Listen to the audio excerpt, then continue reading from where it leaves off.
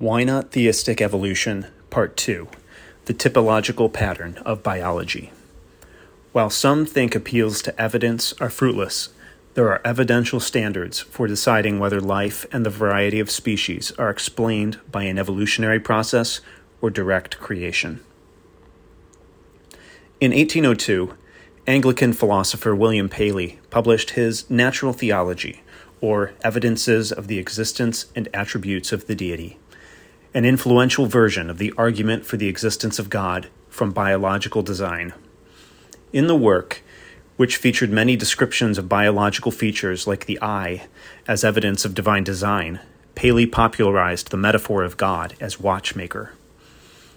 In 1986, British biologist Richard Dawkins published The Blind Watchmaker: Why the Evidence of Evolution Reveals a Universe Without Design, an influential work of biological theory, but also a founding work of the new atheism. As the title reveals, Paley's Natural Theology was a direct target of Dawkins' argument. Here at The Natural Theologian, a major theme of the newsletter is that the category of nature should have a place in Christian theology.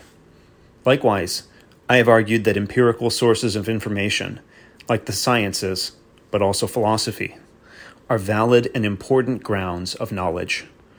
Calling that source of knowledge into question inclines many toward the view of six-day creation, as I discussed here. But accepting science as a source of knowledge inclines many others toward a theistic evolutionary view of origins. However, I believe that the scientific evidence for the intelligent design of biological organisms points toward limits to variation within biological kinds.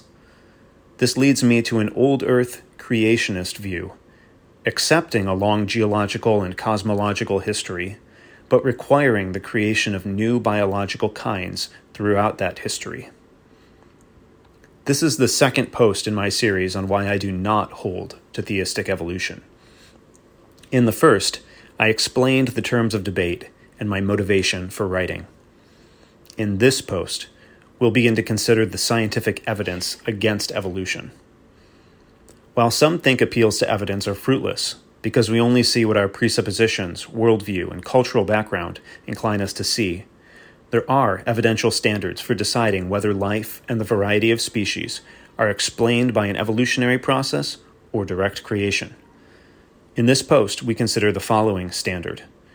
Creationist and evolutionary theories posit different trees of life, and a look at the evidence of both contemporary and ancient biology can confirm one or the other. In particular, evolution posits a tree of life that is gradual, including many transitional species, in order for natural processes to lead to the variety of species. A tree of life that has a typological pattern, where types are clearly distinct from one another and transitional species are absent, is only compatible with a creationist explanation, with the exception of microevolutionary change.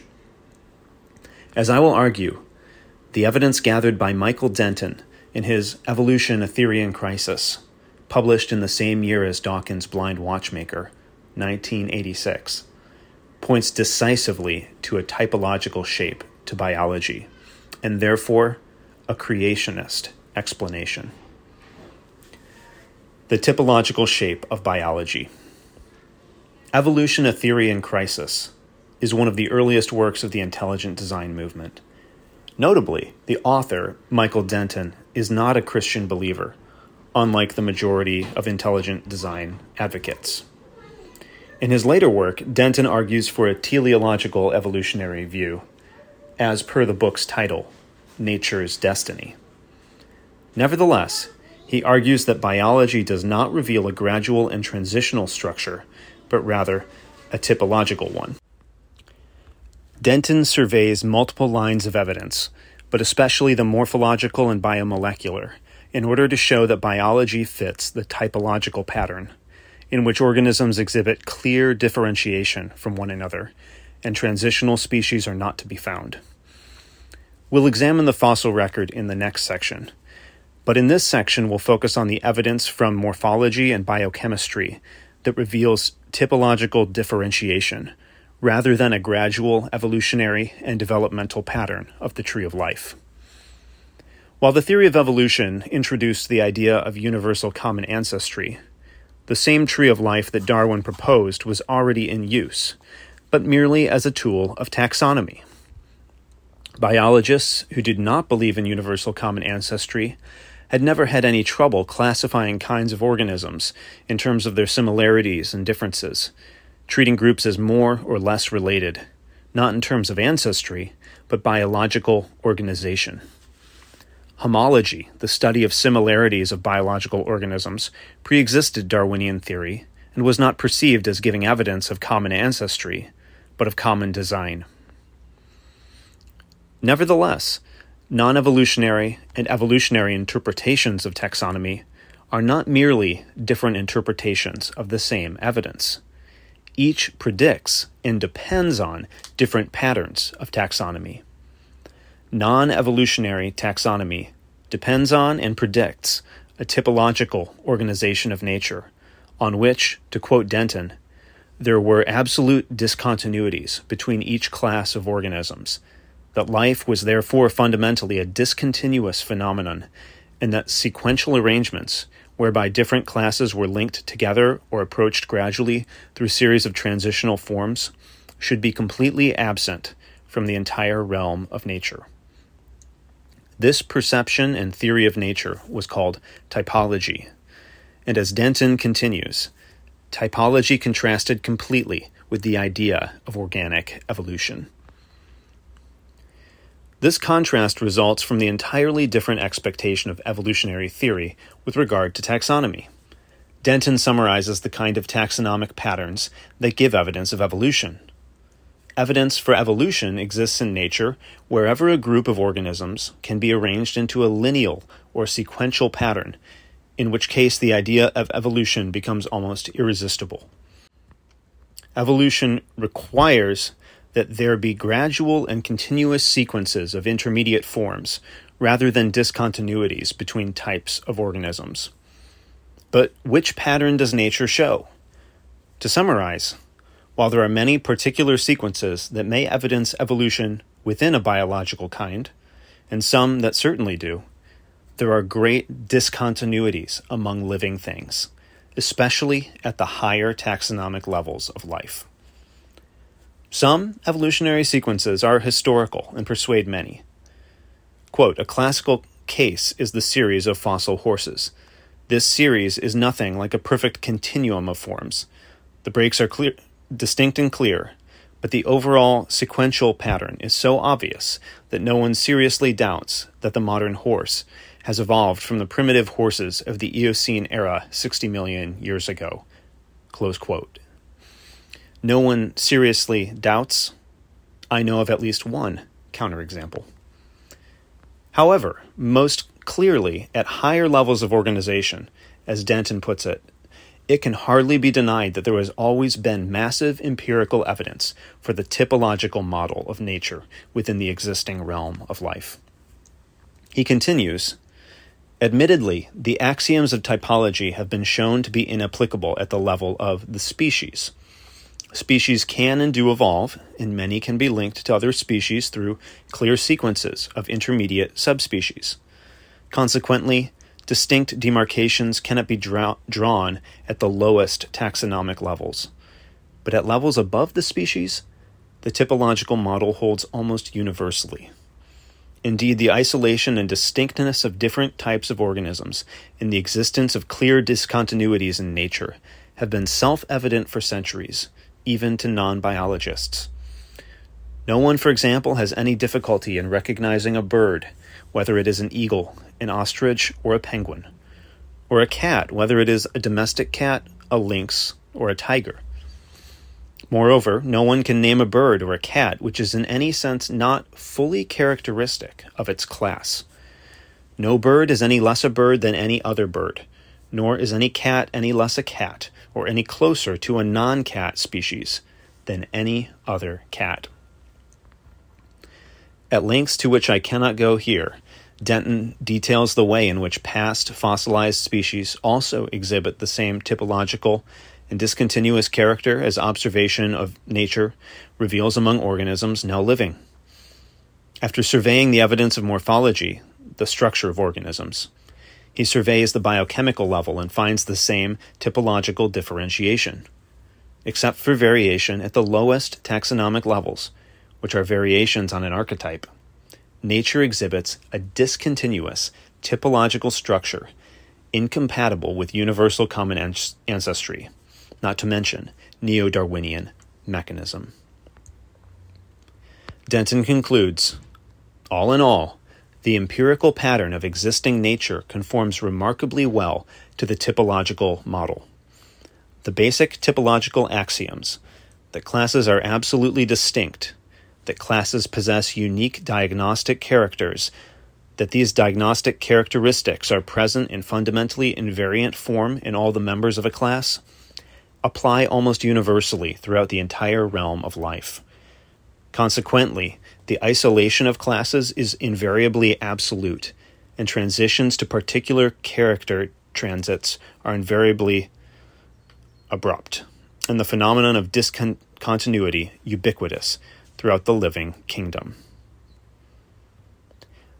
The typological structure of paleontology. As with morphology and biochemistry, typology and evolutionary theory generate different expectations for and require different evidence of the fossil record. Typology alone merely generates the expectation that all the fossils discovered will conform to a type, rather than be transitional between types. With the general outlines of the fossil record, with its general progression in terms of body plan across the ages, typology expects that the progression and appearance of life forms on Earth will be discontinuous.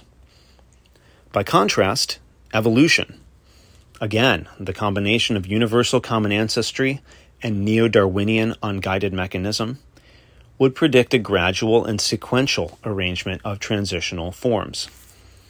In Darwin's own day, archaeology and paleontology were just getting started, and the absence, at the time, of such evidence was attributed to the early stage of the work.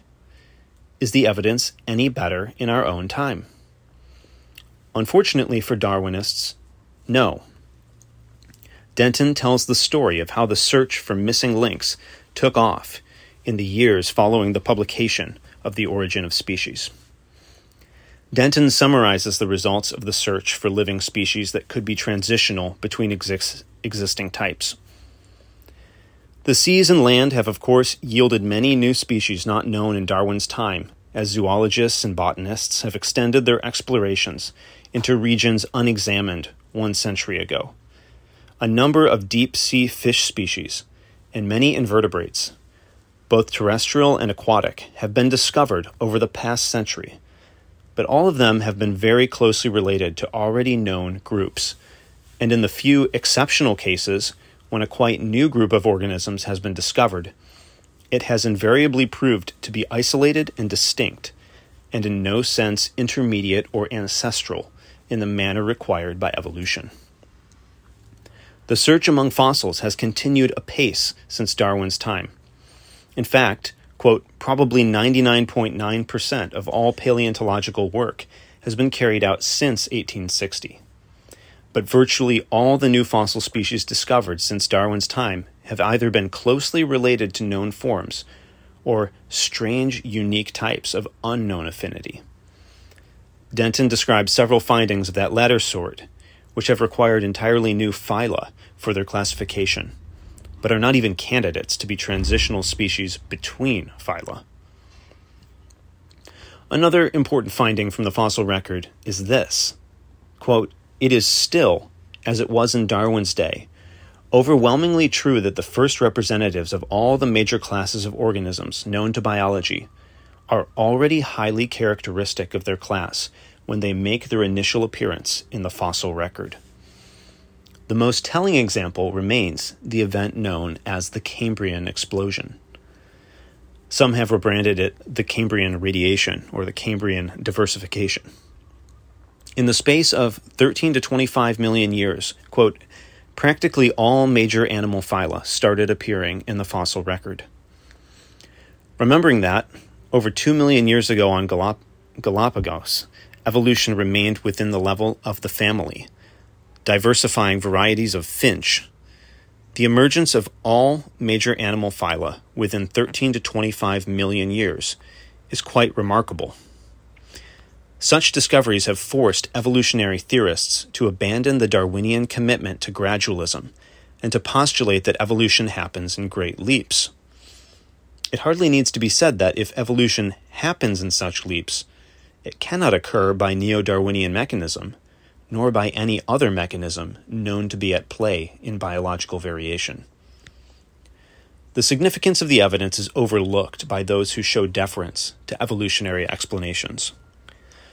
But it should be recognized that if evolution occurred by the neo-Darwinian method and on the scale of universal common ancestry, the fossil record would have to look wildly different than it does.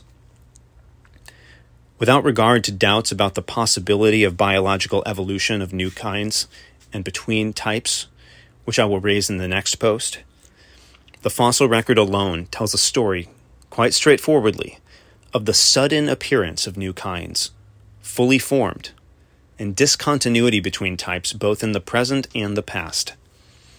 If we ask whether the fossil evidence is that predicted by typology or by gradual evolution and common ancestry, the answer is clear.